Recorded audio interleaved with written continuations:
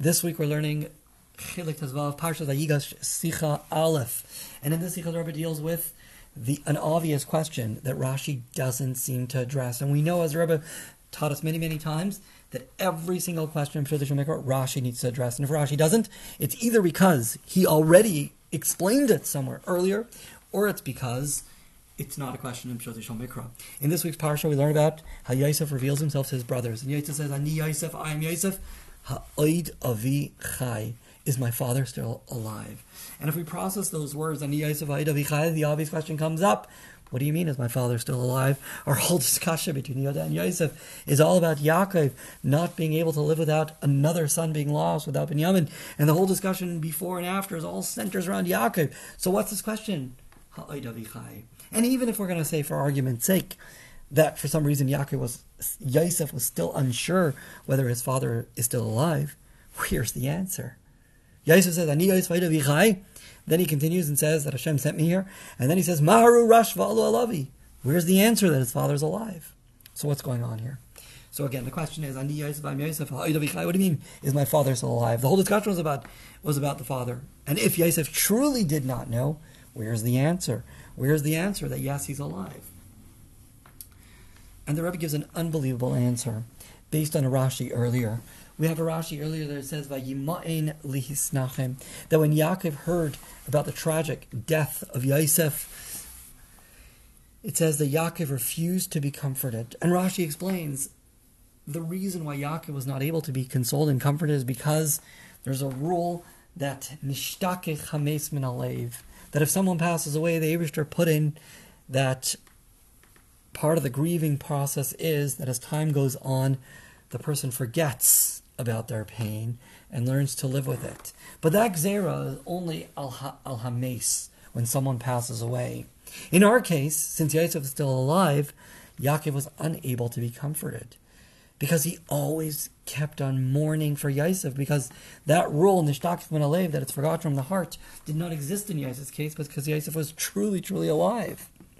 And therefore, when Yosef turns to his brother and says, Ani Yosef, I am Yosef, what does that mean? That means that my father has been mourning for me for 22 years. And that led to the next question. Ha'oid avi chai. Is my father still alive? Meaning, say, not, I know he's alive. Ha'oid avi chai. It's a question of, to me, a question of wonder. How is it possible that with so much anguish, so much pain, and so much heartbreak, that he's still alive, mourning for me day in, day out for 22 years straight? Ha'oid avi chai. Is it possible that he's still alive? I mean, how's he doing this? Now, why is Yosef telling them this? And the answer is because this is an introduction to Yosef's next words. Then Yosef continues and says, Maru, Rash, Va'alu Alavi. Go run to my father. Do with a sense of urgency. Realize the importance, the danger that my father's in. 22 years he's mourning his most beloved son. And therefore, Maru, Rash, Va'alu Alavi. And go and inform him that his son Yosef is alive. But not only that, turn right back around and bring him here, that he should actually be able to witness with his own eyes and be able to be reunited with his child. So our first question, what's Yosef asking? He's not asking if my father's alive. He knows his father's alive. His question is, how is it possible that my father is still alive? It's a question of wonder. And why is Yosef telling them this? Because this is an introduction to why it's so urgent that they don't delay, and they immediately return to Eretz Yisrael to inform Yaakov that Yosef is alive, and immediately return to Mitzrayim with Yaakov and reunite him with his son. But that obviously leads to a bigger question. If it's so important that Yaakov is reunited with his son, wouldn't it make sense that Yosef goes down himself to Eretz Yisrael? I mean, first of all, for kibbud av v'aim, that would be the right thing. Yosef goes and honors his father, not waits for his father to come to him. But even from a pikuach nefesh, sakanas nefasha, is heartbreak, and minimizing the anguish of Yaakov, I mean, that would cut down the waiting time in half. If Yosef were to travel to Eretz Yisrael, he'd be reunited with his father much quicker than waiting for Yaakov, for the Shvatim to make it back to Eretz Yisrael, and then packing up and bringing Yaakov back with them. That would be doubly as long. So wouldn't it make sense that Yosef, who is so ha'oid avi chai, is my father still alive, such a state of pella, such a wonder, how could it be that he's still alive? Wouldn't Yosef want to alleviate his pain by half and go himself and travel to Eretz Yisrael to alleviate that pain and make the reunion happen that much quicker? And the answer lies in the few psukim that are in between this Ani Yosef Ha'ed Avichai and Yosef telling them Maharu V'alu Alavi. And in those few psukim we have Yosef hammering this point. Lemichya shlachani elikim lifnechem, vayishlachini elikim lifnechem, loyatam shlachtam oisihena kiha elikim. 3 times Yosef repeats the same point, that the Eibishter sent me here. What's Yosef telling them?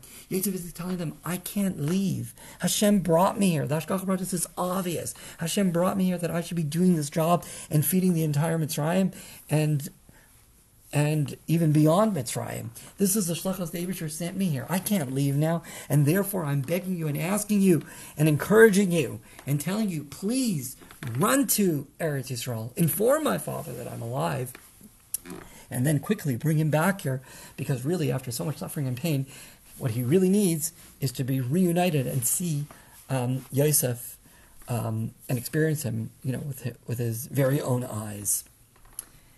Then the Rebbe goes on to give another pshat in Maharuva Alu Alavi.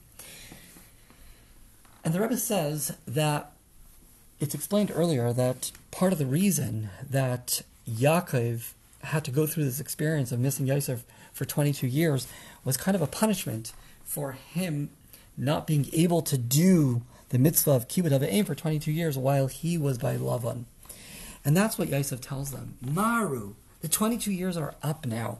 Yaakov had his punishment, his atonement, whatever was meant to be for Yaakov as a tzaddik on his level, that he wasn't able to fulfill the mitzvah of kibbud av v'em for his father Yitzchak. But now it's done. And therefore, Maru, now you need to rush and go back, and you can't delay even for 1 second extra. You can't say, he suffered 22 years, so another 2 minutes another 2 days will be okay. No, the punishment's over. Now it's time to do the reunion. So we've been separated for 22 years. That's what Hashem decided. But now that it's done, Maharu, one needs to rush. And that leads to an unbelievable lesson. There are times where Torah, halacha, where hashkafa demands that we act in a way of small daicha, meaning with a sense of gvura, with a sense of strength, a sense of pushing people away. And that's what halacha demands.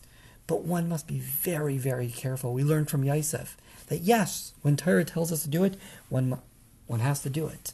But one has to be so careful not to extend it longer than necessary. One has to make sure you're doing small daicha, but do it as much as needed, and not 1 minute extra, not anything extra.